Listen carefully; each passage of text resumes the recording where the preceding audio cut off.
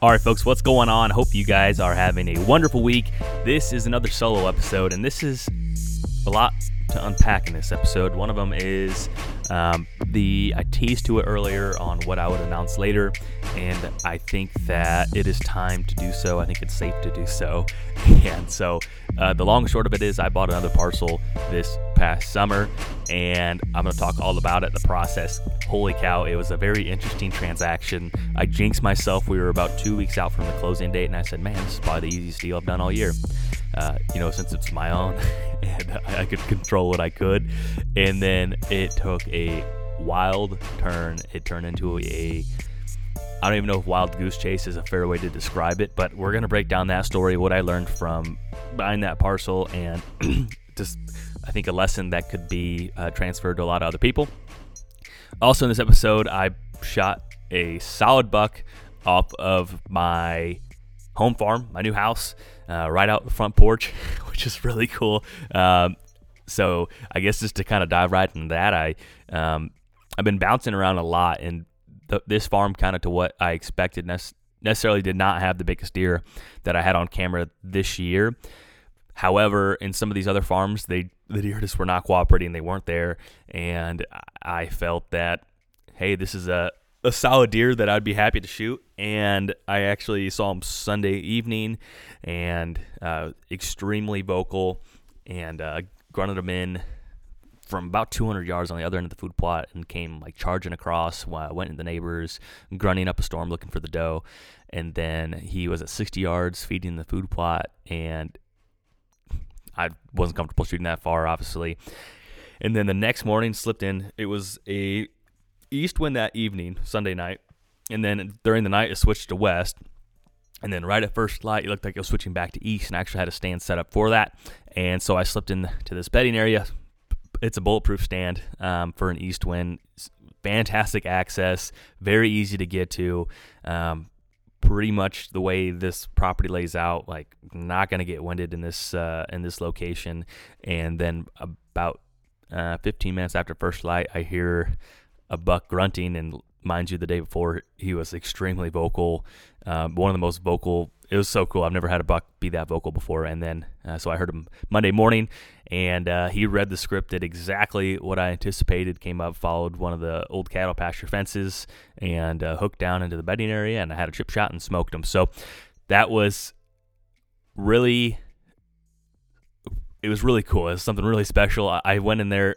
It was raining one day, and I was working, and it was like noon. I was like, I have to go in there and look. Like, I'm dying to look in there, just the way it pinches down. And it was absolutely tore up with rubs, and it was like, oh my gosh, a whole bunch of hot sign. Put a cell camera up. There were some nice bucks cruising through there, and this was one of them. And I think it could be just one of those little pinches that will produce every single year, or it'd be a great place to get inventory. So as I've been sitting out there in the stands, my brain is always running on, regardless of what parcel I'm hunting, of like, man, I wish I could do this. This would have make this place hunt better, this, that, and the other. But holy cow, there's a whole level of other additional level of peace when you're like, man, I can actually do that. This is my ground. I can actually make those improvements. I can actually make this place hunt better than what it is today. So that's something that has me really excited. Still have another buck tag, and just excited to get out there and start continuing to chase. I've been still hunting quite a bit. Don't necessarily plan on taking another buck off of the home farm here, but if something shows up that changes my mind, I have the right to change my mind. So until then, we're going to be hunting here, and have a couple other bucks that I would like to target, but are not going to be as easy to shoot as what that buck was, just the way things laid out, and love it when a plan comes together. So talking about another thing here too, just left an auction yesterday. There was an auction here nearby, went to it. It was a really large estate. It was a trust. There was 3 tracks, and as you're listening to this, depending where you're at, and we've been talking about land has seen an incredible run, and it still hasn't stopped yet. So this parcel, or this 3-track auction, First bidder gets bidder's choice on what track to pick, and so there was basically just shy of an 80 tillable. There was a 158, basically all tillable, and then there was another 158 that was mainly timber. Of that 158, about 82% of it was timber, so about 30 acres roughly was was tillable dirt, and it was not good dirt like the other ones. The other ones were floating in the low 140 PIs, like 141, 142, if I recall. So as I'm there, I texted a buddy of like, this is what I think these will go for. Oh my gosh, blew all of them out of the water. So that first 80 went for $16,600 an acre. A lot of active bidding on the floor. Next one was a 158 of all tillable. That went for $14,100 an acre. And that's a lot. That is a giant tract of tillable to go for that price and premium. I've seen some other parcels go for $15 an acre, quite a bit. And there was even one that went for $19,000 an acre.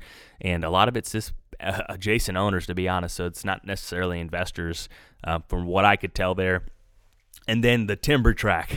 So if you would have asked me what that parcel was worth 18 months ago, I would say $4,500 would be probably the realistic value of that. If you would have asked me yesterday before the auction, I would have said right around 51, 52 would be pretty realistic. And then, believe it or not, that went for $6,000 an acre, mainly a timber tract. Absolutely insane, incredible. There's a couple other auctions here in this area. I'm going to be curious to see what those go for and see if that price is starting to solidify. I think most nice recreational parcels are creeping into that $5,000 an acre very easily. I haven't seen much. As we'll talk here today, I've only seen a very select few of parcels go for in the threes around here, and then most of them are mid to high fours, and then there's some floating in the low fives now. But for basically a pure recreational parcel, to go for $6,000 an acre, and it was not a flat timber tract too. There was ravines and gullies. There was some flat oak flats on there, but regardless, glad I went to that because it was it felt like someone sucked all the air out of the room after that went for $6,000 an acre, because it's like, oh my gosh, this is unprecedented. So that was very interesting. And I was talking to a banker, and I was kind of, I've said on this podcast, I would love to hear people's opinions on what they think's going on. I think the easy thing is to say, oh, it's going to crash because this is madness. I'm starting to wonder if these prices are solidifying, like I've mentioned before. And then the gentleman I was talking to, he was thinking like, okay, well, obviously his vested interest is being a banker for the economy to do well and everything else. And he shared the M2 supply, which is basically the amount of money, public money, I guess it's technically private money, like basically all your money that could be liquid. So like your savings accounts across the country, checking accounts, CDs, anything that could be liquidated promptly. And it's called the M2 supply. And if you go to, if you just Google it, you can look at the chart, and you can see that historically there's just been more and more money supply coming up in the general public of America. But then right when COVID hits, that thing just shoots straight up. And right now there is still so much cash sitting on the sidelines, even today, so much cash. Like, for example, right February 2020, and this is in billions, so there was $15,470 billion on the sidelines. And then right now, September 2021, there's just shy of 21,000 billion on the sidelines, cash ready to roll. And I think that has a lot to do with a lot of these real estate prices running up. Money is still cheap, and I don't know. It's very interesting. I talked to another farmer this week, and I said, man, you've been in the farming for a very long time. What do you think? He said, well, I think the interest rates are going to creep up, and I think we're going to see something like the 80s. Hard to say, but all I know is if you own ground, it's a great time to own it. If you're buying ground, the target's moving quickly, very quickly. It's just interesting. It's just best way to say it's interesting. So that was pretty fun. Timber tract, $6,000 an acre. So now let's see. We discussed shot a buck. Disclosed I bought another farm this past summer, actually before I bought my new house. And real quick, Illinois shotgun season's coming up this weekend, so if you are out, best of luck. It looks like here on November 17th to tomorrow, which would be the Thursday the day before shotgun season. We had 20-degree temperature drop. And I've actually had a lot of really good hunts the day before shotgun season, so I'm going to be out trying to hopefully buck out before shotgun season and then be back at it over the weekend. So anyhow, best of luck if you guys are out and if you're listening to this from Illinois. And then, okay, let's dive into this. So you may be thinking, how in the world? What's going on? Well, I bought a farm.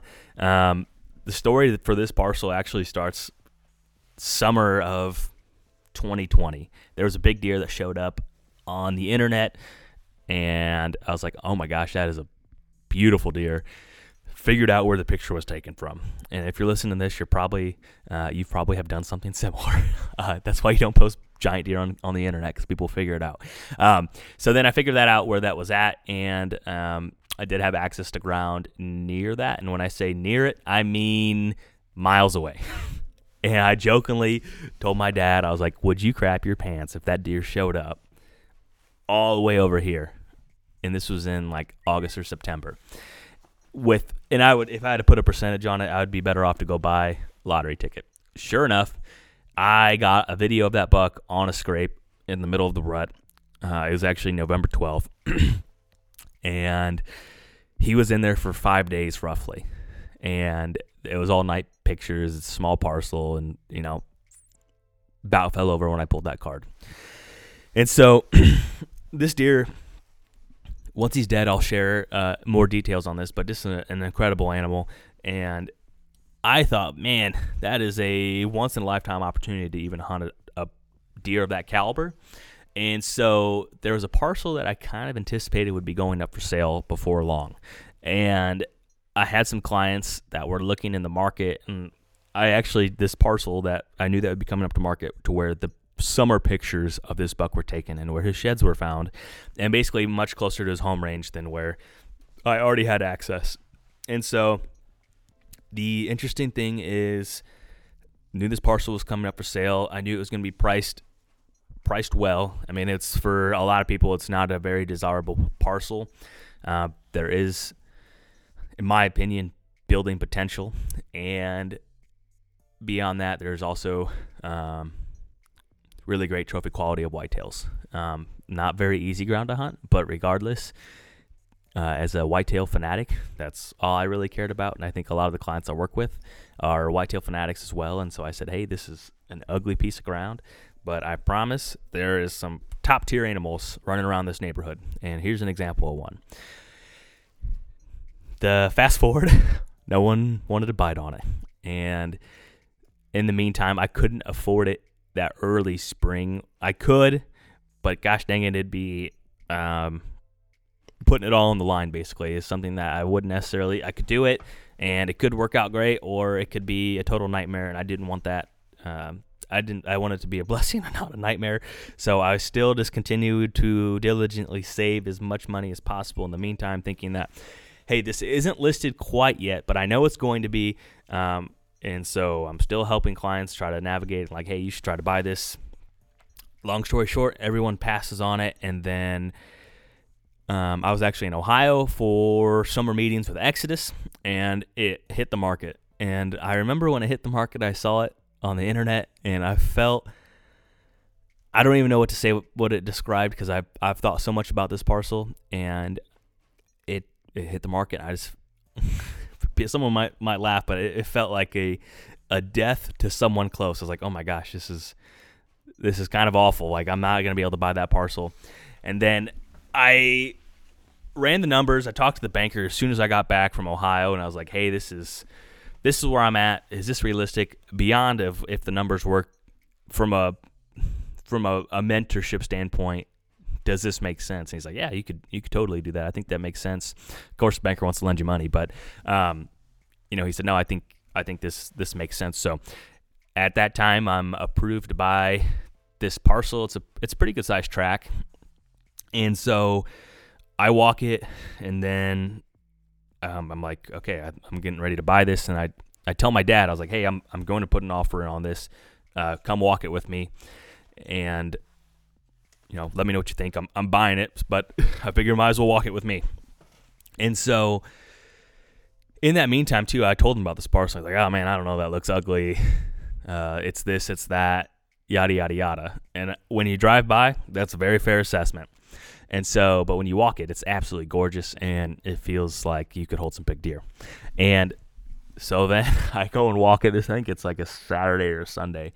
And I walk with my dad, and he's like, man, I'd really like to buy this with you. And now in the world of real estate, I don't necessarily believe in buying parcels with other people. I think that it could work great, it could work perfectly, but at the same point, it could go into an absolute terror nightmare. It could just be awful. And there's partition suits. There's this like a lot of things that can go wrong when you buy something with someone, and even if it's family or a friend that you've had forever, I personally don't advise for that. Now, the interesting thing about this parcel was there was already 2 tax pins. And so basically it was already parceled off into 2. I had 2 different tax IDs. And so I was like, okay, well, that would be great. That'd be cool. But I really want to buy this by myself. And I tell you what, there's a lot of struggle here. And the only reason I'm sharing this is because I think someone's probably thinking, well, how could you do all this? You have a silver spoon, or, someone helped you. From the way you're saying it, no, I haven't had that type of help. But I tell you what, I've had so many people believe in me over the short time of my career already. I have never done anything alone. I work with the team at Exodus. I work with sellers and buyers in real estate. I have people believe in me, trusting my opinion, and you're darn right. I think you're foolish if you think anyone ever does anything by themselves, because this world does not work that way. But there was an ego thing of like, well, I wanted to buy this whole thing by myself because I wanted to say I did it all by myself. And so I battled that for about a day, probably closer to 48 hours. I battled that. I was like, should I just try to buy it all by myself, or should I try to buy it by the one of the pins and have my mom and dad buy the other pin? And I battled back and forth, and I finally landed on, I was like, well, it's mitigating some level of risk. If I was going to have a neighbor, I would probably pick my folks to be a good neighbor. And I was thinking, well, that frees up some capital for if another opportunity comes along. And that's kind of what I landed on. I was like, if someone thinks that it's less impressive or whatever, I didn't really care. It mattered that it was locking up that parcel and mitigating risk, and then still having that parcel hunt as one track, but basically cut it in 2. So, and the other blessing of it too was that it was already in 2 pins, so it was very easy to write the purchase agreement of this is buying 1 pin, buying the other pin, 2 closings, 1 parcel, and 2 different loans, basically 2 different purchases, but 1 track. And that's how that works. So hopefully that makes sense. And then we move forward in the closing, everything's smooth. We have actually talked with the selling agent who I've worked with a lot, and knew of the actual seller too, and the banker knew the sellers too. And I was like, hey, can we just have a little bit extra time to put this deal together? Instead of a 30-day closing, can we do 60? Yep, that's no problem. So in the meantime, everything's going smooth, and then it's getting closer to closing. And I'm rooting around on the internet because this area is really cool for a variety of reasons.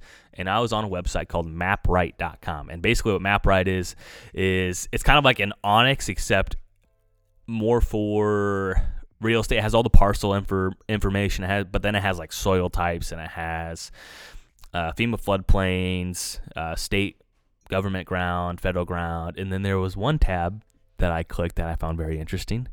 They had a protected lands tab. Okay, so mind you, this is, I closed on this parcel, I think August 16th. I was 26 years old. So I turned 27 like the week after. And so it was supposed to close even before that. But so we're down to the wire. It's like a Wednesday. We're supposed to close on a Friday. And then all of a sudden I call my attorney and I'm like, hey, I found this. Do we know anything about this? And basically what happened was I found that this place was protected of some sort at some point.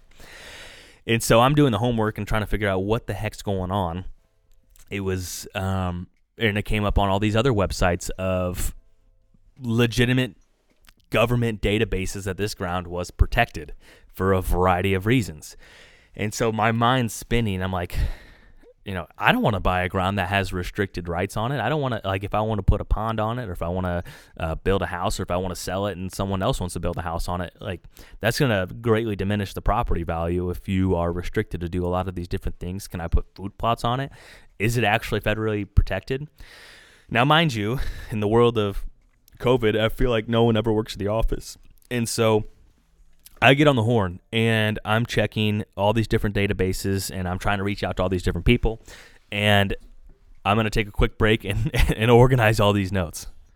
All right, so as I was digging it up, the MapRight showed that this property was a conservation area with restricted access. And as I'm thinking, like, holy cow, that's not a good thing. And so then I go through and I go to a website called protectedplanet.net. And then I type in and I find the area on there as well. And it says type terrestrial protected areas, and it is a conservation area. It's a class 5 IUCN management category, status designated, type of designation national, all these different things. And then it says governance type, individual landowners, management authority, private, and all these different things. And so I'm like, okay, well, I have some more due diligence to do here. And the attorney that I would usually use was actually representing the seller. So I was working with another attorney that I like a lot, but it was a little bit out of the area and does not deal with these types of transactions as much. So I felt like I was kind of battling this a little bit by myself. And then I go to the IUCN.org, and the IUCN is like an international organization that protects ground. And so they protect ground literally all across the entire globe. And it's a legitimate organization. And so that this property is somehow categorized as a Category 5 management category property into their organization. So I reach out to them and I say, hey, can you tell me anything about this? Do you have any more information? And like multiple people, like out of office, on vacation, like, well, we're supposed to close in 2 days. And in the meantime, obviously we're that close to closing, the title work should be done. And then I basically reach out to my attorney to reach out to the seller's attorney and say, like, hey, do we have title work yet? And as you know, it is an absolute crazy time in the world of real estate. And so it was like the Wednesday before the Friday when I figured all this out. And they're like, oh, we don't have the title work done yet. And I was like, oh my gosh, that sounds like a red flag to me. Like, what's going on? And then somewhat of a sleepless night as I continue to bust out a gazillion emails. Like, I'm looking at one right now. It says Congress@IUCN.org. And I actually got a reply from that. And I basically said, hey, my name's Jake Hofer. I have a question about the property that's currently registered with the IUCN. I'm about to be the new owner of the farm and have some urgent questions. And then I have all the different questions, and I give them the ID and everything else. And then so they kick the can. I get a reply. And then the common theme was, sorry, we don't have anything on this file. Sorry, we don't have anything on this file. You need to talk to so-and-so. Sorry, we don't have anything on this file. You need to go talk to so-and-so. So I started in Washington, D.C. I got kicked out to a contact in Ireland. The contact in Ireland kicked me back to a office in England. And all this thing is like, why am I talking with so many people that are international about this parcel? And so it kept, like, I was just literally just an absolute madness, and so decided to push back the closing to get some answers here. In the meantime, they did finish the title work, and it's something like this. Like, if there is a conservation easement, typically it's recorded on the deed. Like, it should be recorded on the deed. Now you're thinking, well, isn't that why you get title insurance? Well, the interesting thing about title insurance is it covers a lot of things. I guess covers a lot of things. Title insurance would not cover something like this. So if I bought this and all of a sudden came back that there was a covenant on the property that said I couldn't do anything on the property, it was restricted, and it was not recorded on the deed, and it was an error at the courthouse, that the title insurance would not cover that. So I would be SOL. And so at that point, it's like, that's even more cause of concern to get a firm answer. And so I'm still like hounding all these different people, and then they send me this database, and get this. So you click the link, and it's this IUCN database, and it has some other link.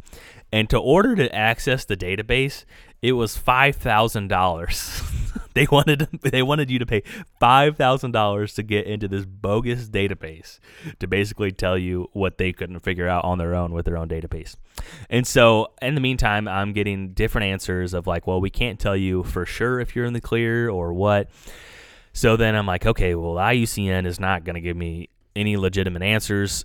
I'm still doing more due diligence to figure out, is there anything, like, was something missed with the deed? And so I'm continuing to reach out to literally everyone. I reached out to state biologists. Nothing on their records. I asked, well, is there anyone can you give me a federal contact? I get a federal contact for the state biologist for the state of Iowa and Illinois. I call him. I'm out of the office for the next 2 days. Meanwhile, I'm still on a time crunch. He eventually did give me a call, and he says, I can't tell you for certain, but it doesn't look like anything. And then it was kind of weird because I worked backwards. I worked at the international level, and then I went to the state, and then went to the federal, and then I was like, I'm going to call the county, like the county NRCS office, USDA office. Call them, and they're like, well, no, I don't see anything either. And so at this point, I'm getting all these no's of we don't see anything. And then eventually, the lady at the county was a huge help. She couldn't figure out anything. And then, believe it or not, all the way down to this, the smallest level of office had all the information on the parcel. And the scoop was that, and take this with a grain of salt, basically it was used as, it was registered at some point, and I think it was for some sort of tax break. I think 2 or 3 owners before I bought it. And what happened was it was enrolled into indeed a protected program. And then that protected program ran out of funding. And then it basically, the protection died when the current landowner died, or, it was changed possession. And so that was the scoop I got. And then, okay, that made a lot more sense. But what's interesting, though, is that database wasn't updated since 2008. So it's still on the federal database, but there's no notes or anything. So the file was dead. Good to do whatever I wanted, completely unrestricted. So we ended up closing on that parcel. But the interesting thing is, all these, I was calling a lot of people that have been in the business for a very long time, and I was turning over all these stones. And no one had really ever heard of it. And I'm looking at other parcels that have a similar designation that had sold recently. So I'm calling title companies hey, what do you know? Do you know anything about this? No, don't really know anything. And the long and short of it is probably somewhat of a scare, but at the same point, you can find still right now that has this designation from the IUCN, but it holds no merit or weight. And then it's you want to rely on title insurance, or hey, this wasn't even my mistake. Why would I be liable for it? And something like this, you would be.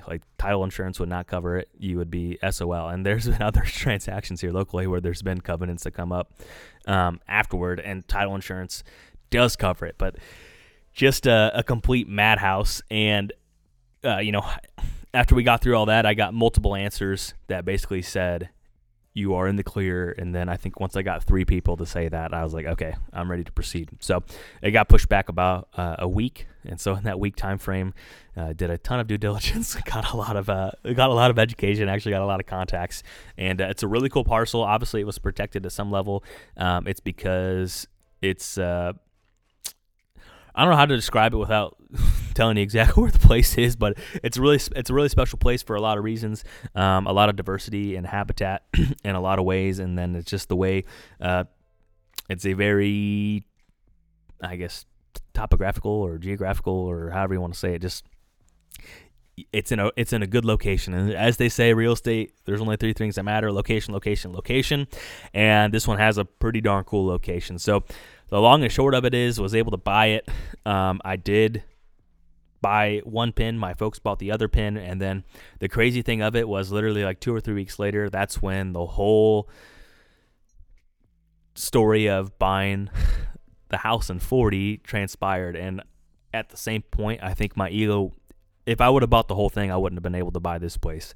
And so it's kind of a cool way that it worked out, that I didn't let my ego or like persona of like, oh, I did it all by myself, get in the way of another fantastic opportunity that came along. And so happy that it all worked out. And let alone started the year with 0 acres and ending the year with a lot more.